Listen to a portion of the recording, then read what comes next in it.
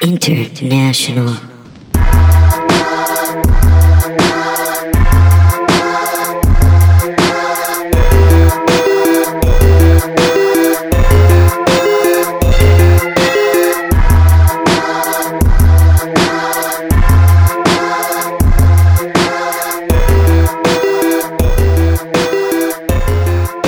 Welcome to Lie, Cheat, and Steal. I'm your host, Pat Soroyce.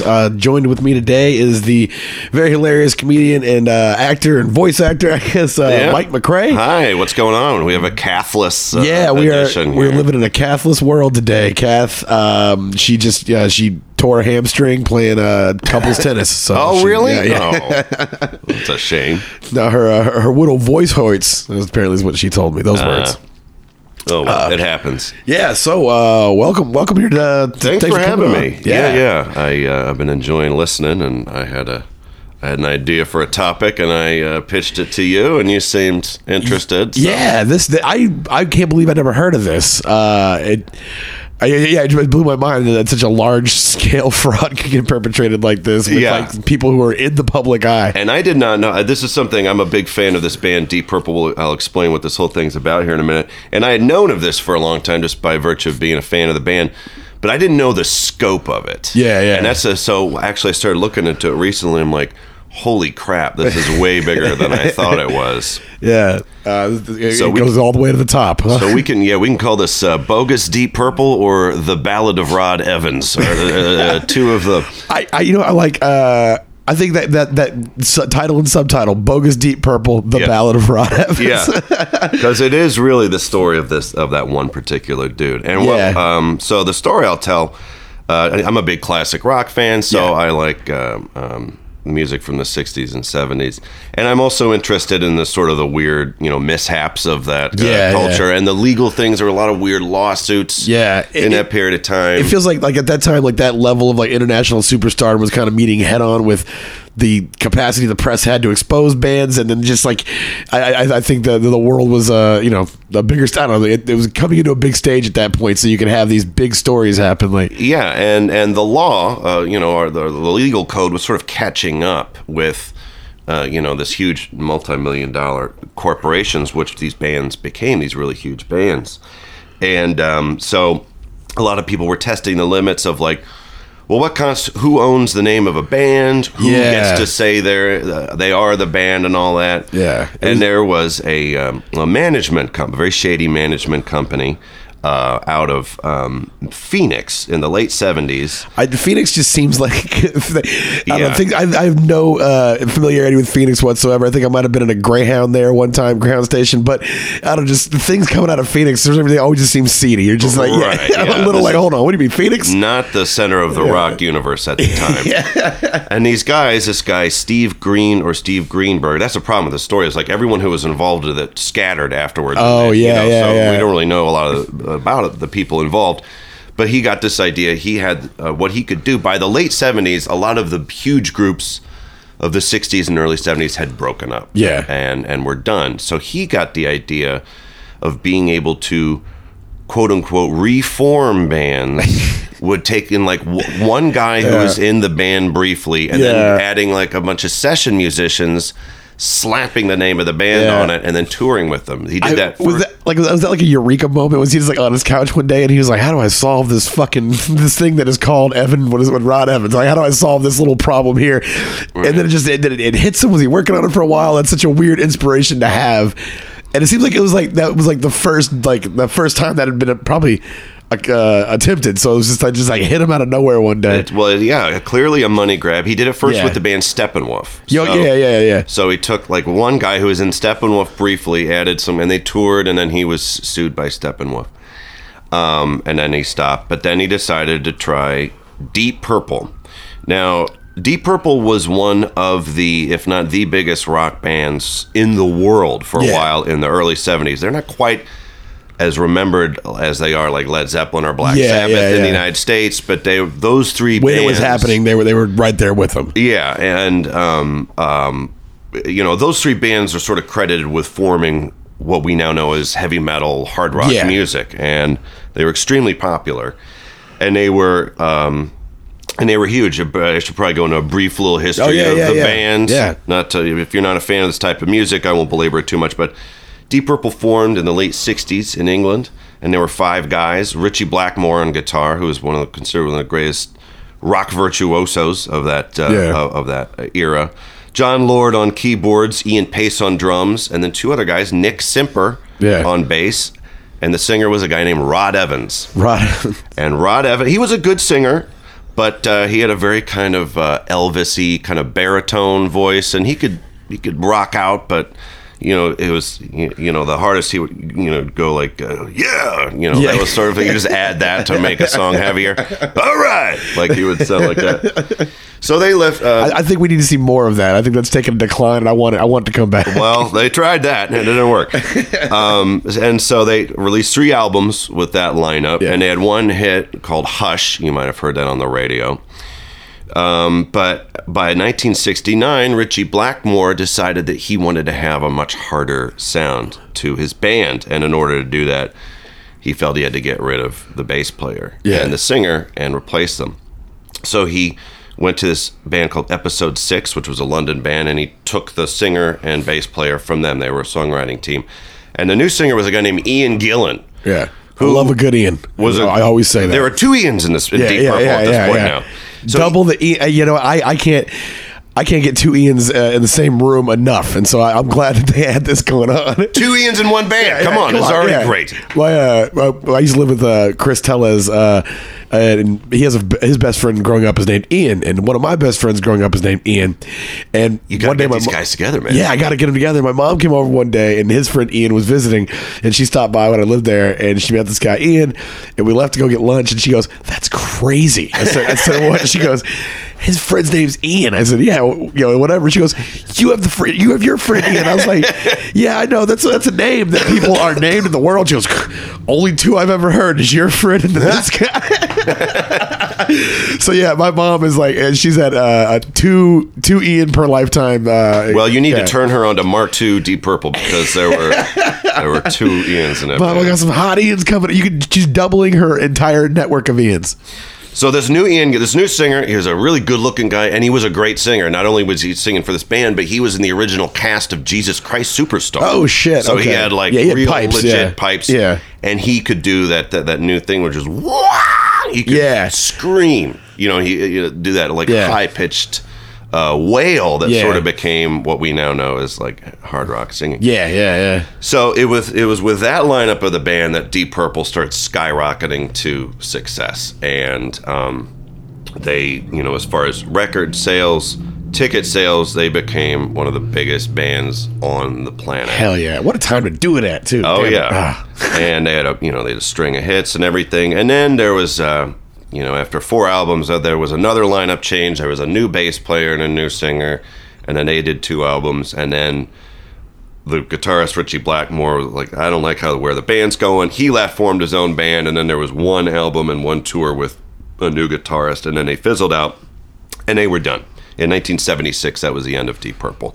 But R.I.P. There was but Deep Purple still existed as a corporation in London because there were still album sales and royalties and everything that have to be paid out. The management an estate, company, so to speak, associated with it. And they were all part of it. And then everyone who leaves the band or is kicked out of the band, they still get royalties from songs that they wrote and everything like that. Deep Purple out here doing the most for the community, just making sure.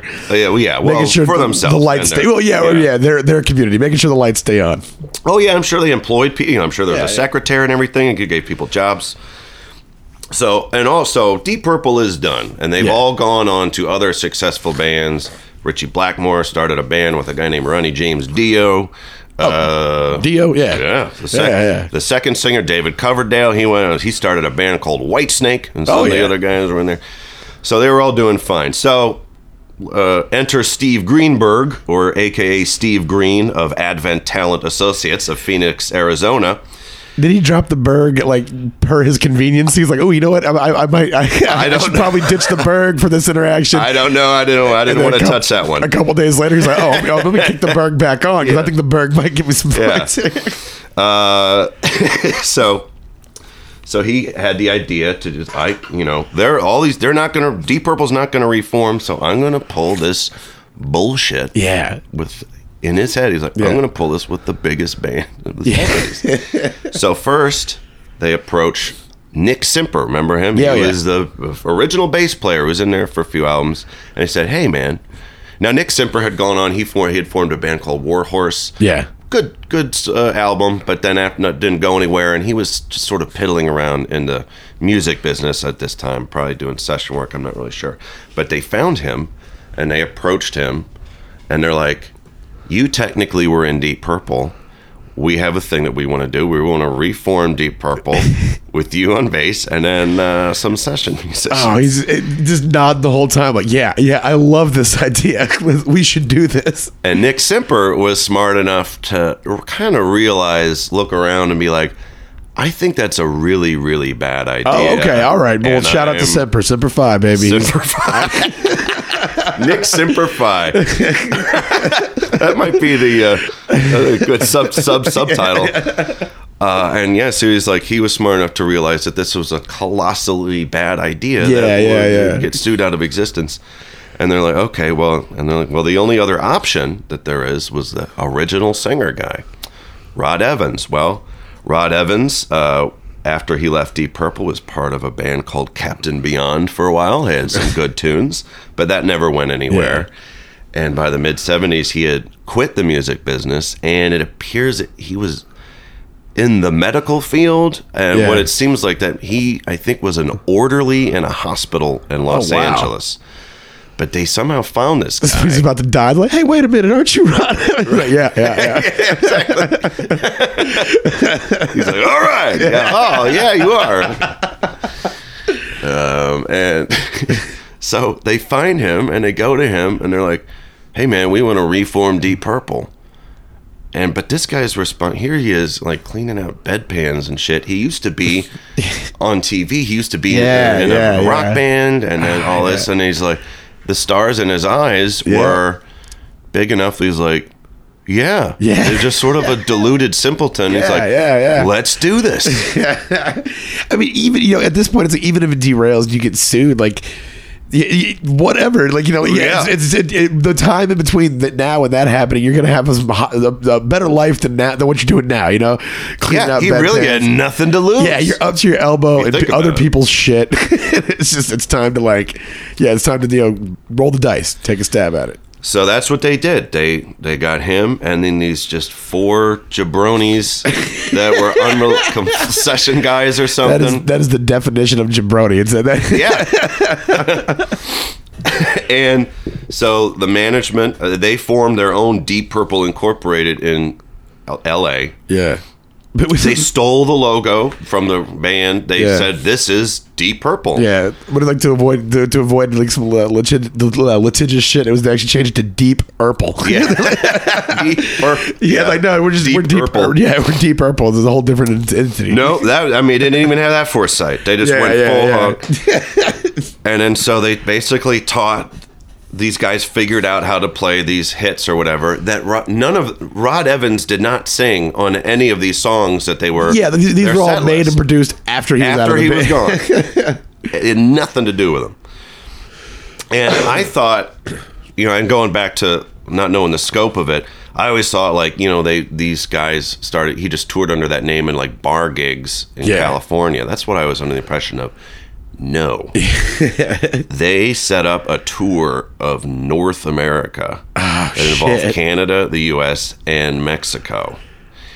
And I did not know this even existed, but they played in Mexico City, and there is a YouTube clip of a Mexican TV station, news station, covering this, and that's what's on there. And they were doing like a huge arena, so you can actually see and hear this version of Deep Purple play, and it sucks. Like, Deep Purple was one of the best live. I mean, like, even if you don't like this kind of music, like, they were all extraordinarily good musicians. Their concerts are full of solos and improving. And, He's got these 4 jabronis, and this guy who can't, his voice isn't good enough to really sing these Ian Gillan vocals.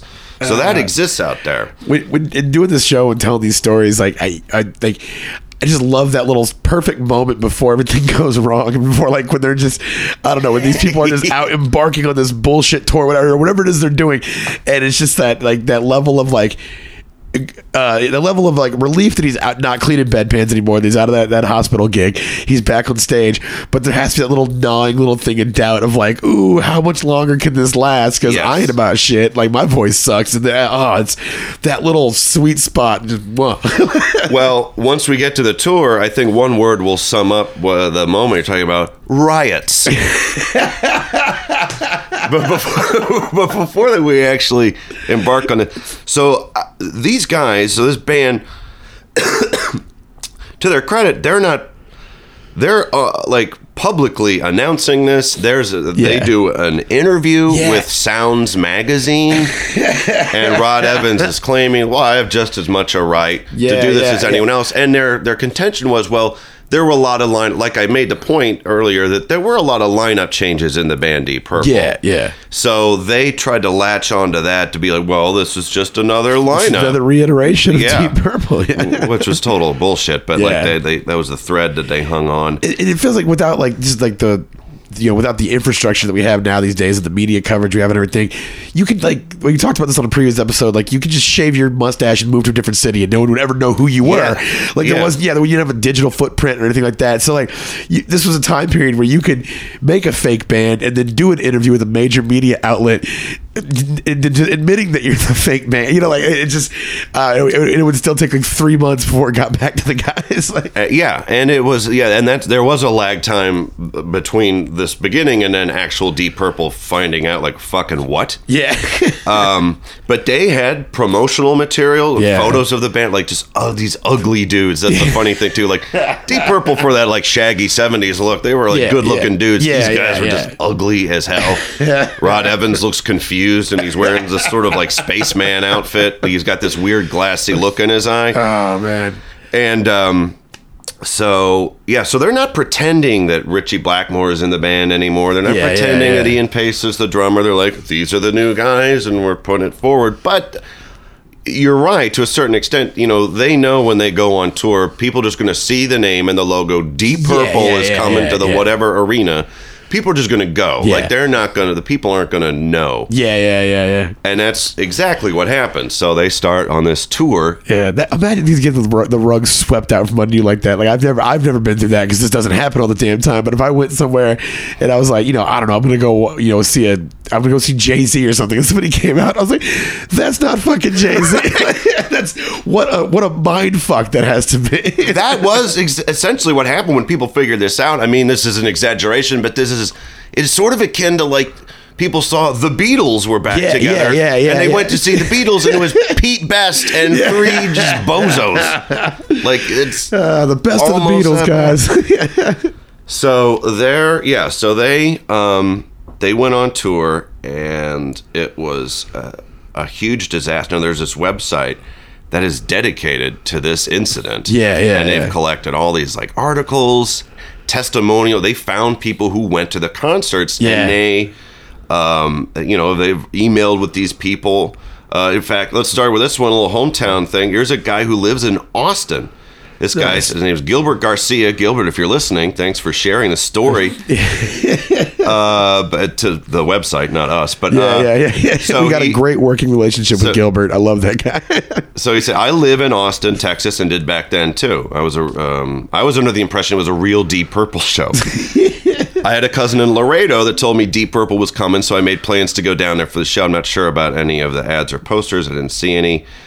What a dope day trip in the 70s. Going to go out to Laredo and see my cousin and watch Deep Purple. I know, yeah, man. So he doesn't know what's going on. Drink on the way there because society hasn't figured out that we can't do this yet. Oh yeah. There's a lot of alcohol is involved in a lot of this. Yeah. And so he talks about there's a venue, a stage, an orchestra pit with a railing around it. We were up on the railing, but quite a few feet from the stage. I do remember the guitarist dressed like Blackmore. So, this fake guitarist was dressing up like Richie Blackmore. He had like a very signature look. So this guy was like, not saying he was Richie Blackmore, but dressing like him. He ain't saying he ain't Richie Blackmore. Right, yeah. And I do remember the guitarist dressed like Blackmore had a Strat, but just didn't look like him. I remember saying to my cousins, like, hey, that doesn't look like Richie Blackmore. Apparently the rest of the crowd was thinking the same thing as people started booing and shouting. Tens of thousands of people have a wafer sticking up for themselves that you can't overlook. Like, yes. Tens of thousands of people will find something, they'll find a way. Gilbert goes on to say, people who we thought at the time were the roadies came onto the stage. The music stopped, and there was some arguing and then pushing and shoving, which turned into a couple of fights on stage. The crowd started chanting things like fake, fake, and refund, refund, but none were to come. Yeah. In retrospect, it was probably the people producing the show who ran on stage from the wings. And he's like, it was fun or whatever. So a lot of people were like, half of these testimonies are like, man, we were fucked up. It was fun, but that wasn't Deep Purple, man. In Utah... there was a riot at the show that required 100 police officers from the whole area in riot gear to be called to the scene. And then they had a show in Staten Island. They're touring between basically the summer of 1980 is when they're touring. So here's the guy who was at the Staten Island show. I distinctly remember the band coming on stage, although very briefly, sans Richie. It was a packed house, and the crowd immediately went apeshit, started screaming for Richie. Within a minute, beer bottles started flying towards the band members. It quickly turned into a chaotic scene, so I don't recall for sure, but I believe a few of them were hit and injured. Staten Island in the 80s seems like a great place to get drunk off stage and get the shit I know, and these guys are not... Yeah, I know. I saw Staten Island, I'm like, oh, some shit went down there. They're not putting up with fake Deep Purple in Staten Island, man. 1982. Oh yeah, just they don't give a fuck at that point. That's so tight. And we know, and another thing is, it seems like from all these things, they kept having technical problems. So these guys don't even know how to technically put on a show. They did one in Montreal. Like, the further away they got from the United States, the bigger they could sort of trick people venues into. And the deeper you get into Canada, the bigger stuff lies you can pull because they're dumb. They don't know that. Well, there's a language barrier. The francophone. They're all hopped up on maple syrup and poutine. They don't give a shit. Right? Yeah. So the Montreal one is great because we have a lot. So the guy wine bottles on stage. So here's a quote from the guy Robert Boulet, who put together the Montreal show. Sounds like some They do not deserve to be paid. It is revolting. Yeah, you go get your ass whooped to Staten Island, but you're getting a Shakespearean tongue lashing when you go to Montreal. And the guy from the opening band from the Montreal show, named Jean Millière, he says, I remember meeting the group briefly before the sound check in the afternoon. I was surprised when they asked us if they could use our drums and amplifiers. Deep Purple, biggest band in the fucking world. Hey, man, can we borrow your drums? We did not lend our gear to them. We played for 45 minutes, and it said it took a long time for them to start playing. The fans were expecting Richie Blackmore, not a fake lookalike. Yeah. They did not play any of their hits. The fans were very disappointed and started throwing stuff on stage at them. They even tore out theater seats to throw at them. And I don't even fucking need this thing anymore. Fuck you. Just throwing a seat at him.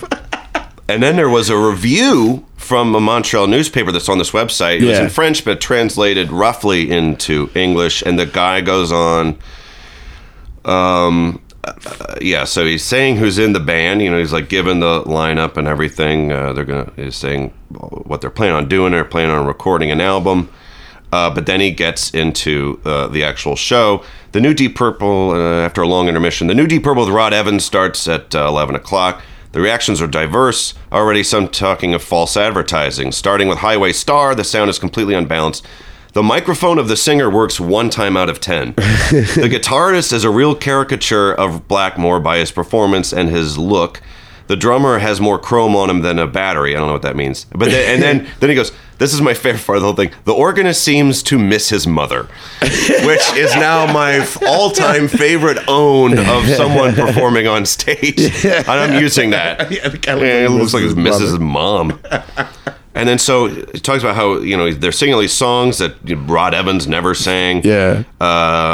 The guitarist is doing a long solo full of cliches. The keyboard player follows with the worst organ solo I've heard in 10 years. The microphone still don't work. 10 years, because he's like, well, hold on, there was a worse one 10 years ago. Yeah, but. He remembers. In 1970, it was a bad one.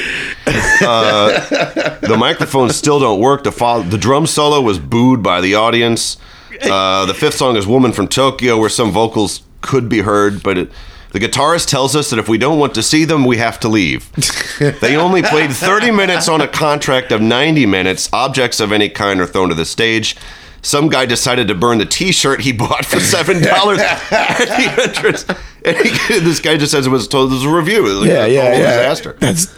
But $7 in 1980s money. Yeah, you're burning. That's a concert shirt. Today you pay like $35-$40 for a concert shirt. Yeah, and it's also Canadian dollars. So yeah. You know, they're getting paying out the nose up there. You see the back of a hardcover book, they pay a lot for different shit. So about this time, actual Deep Purple starts getting shows up at the arena of what's going on. So they start, they're obviously they're trying to get an injunction. They failed in court. But they're still, the managers and the money people behind them are like, we are ending this. But it takes a while to get those wheels turning. Meanwhile, these guys are still touring as Deep Purple, having either a disaster or a full-scale riot at every show.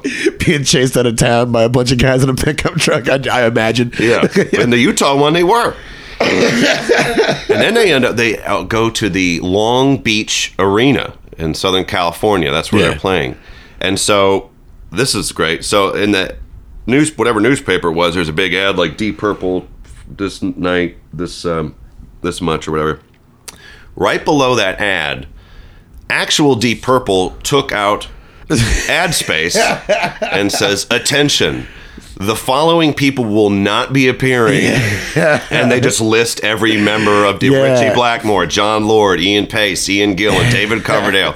This huge list of they are not going to be at the show. So this keeps going, and finally the lawyers get them into court. So, and then there's an article from Billboard magazine that talks about this. It starts out, what is probably a U.S. record high damages award for infringing on an entertainer's trademark. Members of the act, Deep Purple and its management firm, HEC Enterprises, are to receive $672,000 oh, shit. From Deep Purple Incorporated, California firm, and 4 musicians. So they got him. They got him in court. Yeah. Did these guys have $672,000 laying around, or no? Here's what. But can we play a few more shows to go and get that? But but this is the cruelest part of it, and this is why. But it just talks about, they figured out all the damages. So it's like everything they made plus punitive damages, exemplary damages. Per diem, just attacking everything. And the judge ordered the defendants to deliver up for destruction all materials carrying the Deep Purple logo. So we're gonna burn all this fucking T-shirt shit. We're gonna just cut this cancer right out. So they let's see. Judge Robert Keller, originally designated to hear their dispute, denied a temporary restraining order and a preliminary injunction against the defendants in late June 1980. So that was the thing. So that allowed them to keep touring. One judge was like. So basically, I wonder if there's any stalwart holdouts out there. They're like, I like that Deep Purple better. Well, you know what the weird thing is? This website that I found all this information on appears to be like a fan site for that lineup. The most misguided taste in anything. Which just shows the internet is the strange, Yeah, that's like the kind of dude who prefers hand dryers as opposed to towels. Right. It just has the worst opinion on everything. Yeah, that's big, but they've got all this information on others that helping me. But but on some things I saw, apparently it went down this way.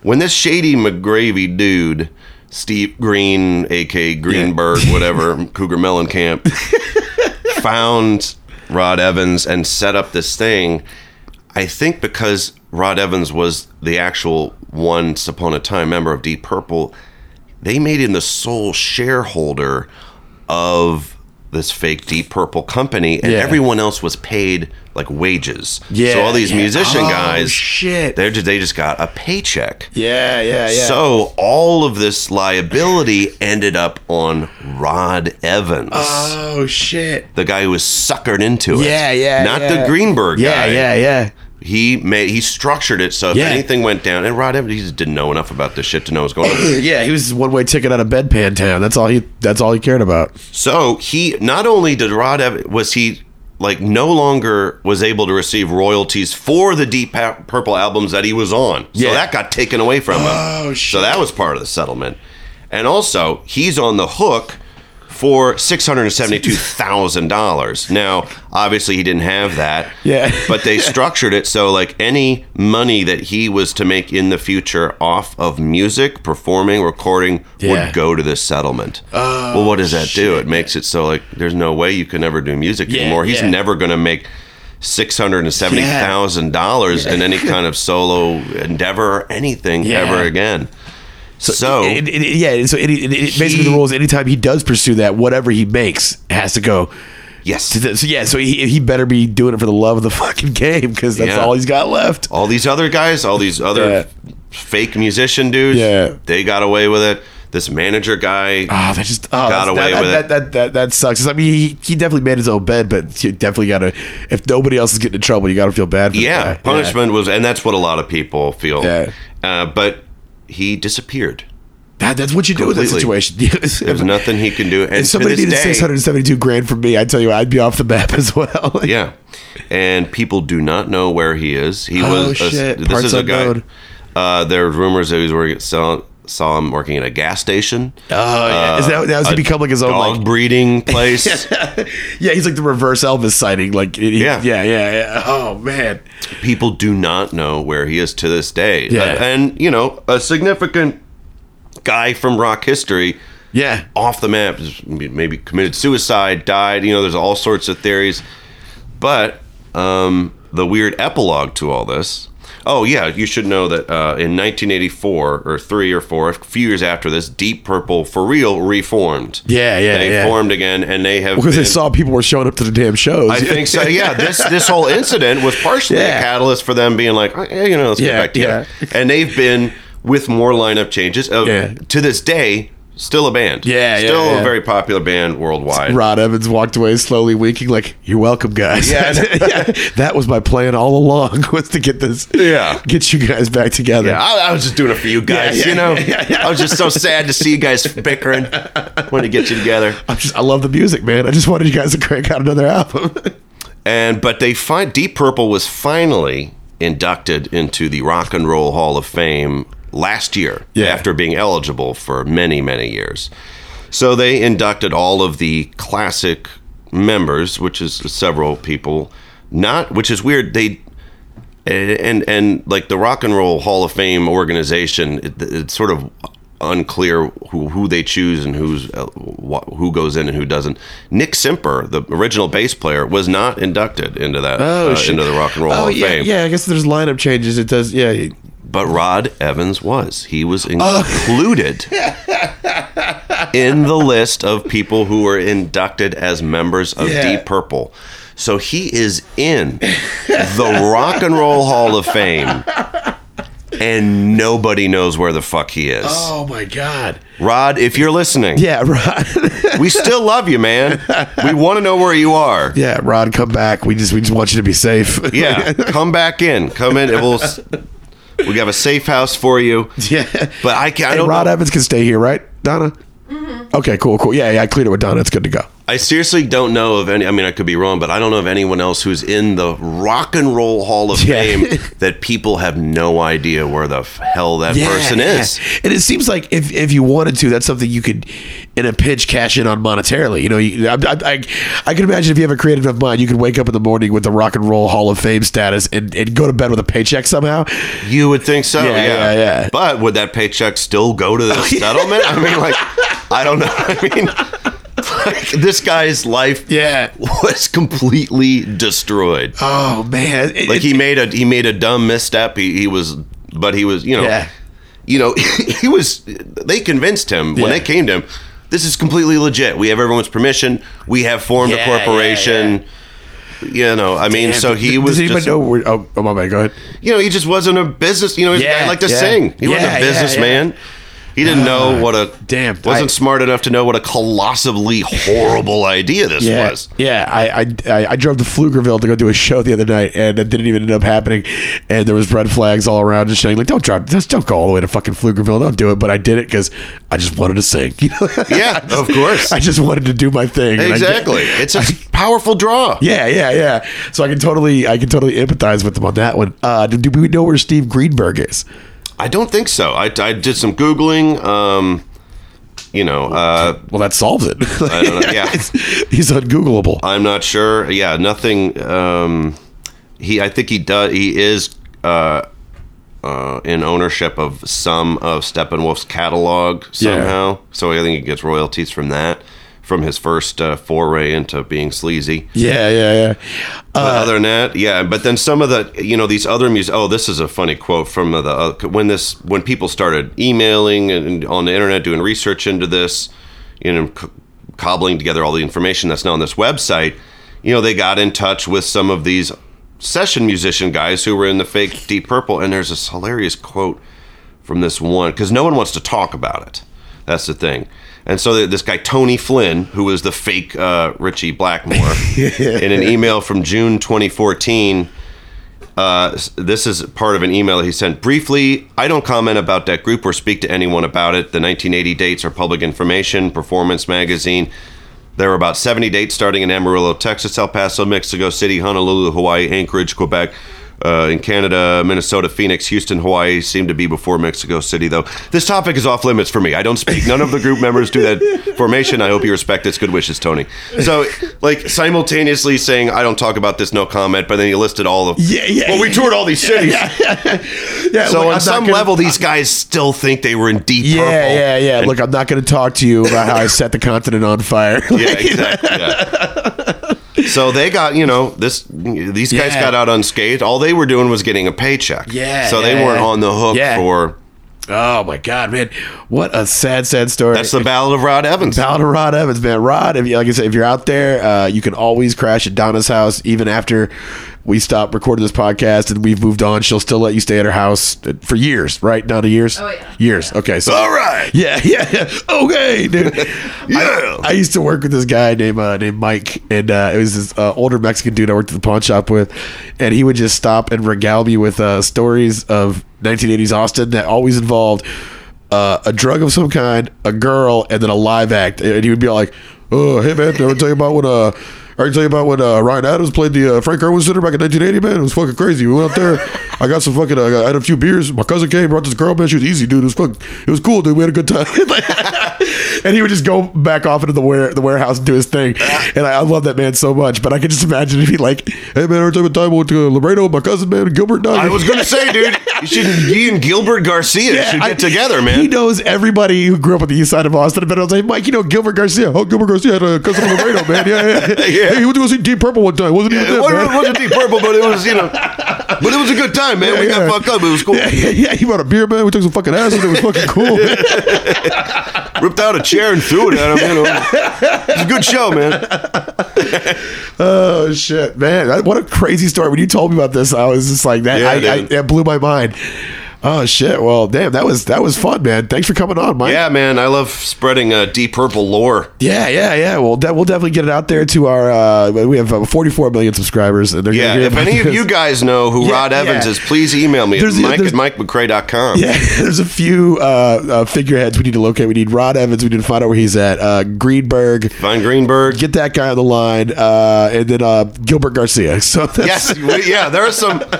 I think the third one is the more likely. To be able to track down. Look, I didn't get Rod Evans, and no, I didn't find Greenberg, but check this out. You ready for this? Bring him in, Gilbert Garcia. Hey, what's going on, man? Hey, am I in the Rock and Roll Hall of Fame too now? Oh, shit. Well, what a hell of a tale, man. Thanks for coming on, Cool, Mike. man. Thanks for having me, Cool, dude. awesome. Well, guys, thanks for tuning in to Lie, Cheat, and Steal. Remember to like us, rate us, share us, subscribe us, leave a review. Be kind, be gentle. And also follow all the great shows that are on Body Tape International. And my name's Pat Royce, and don't get caught. You look like you miss your mom, Pat. She's in Florida right now. It's sad.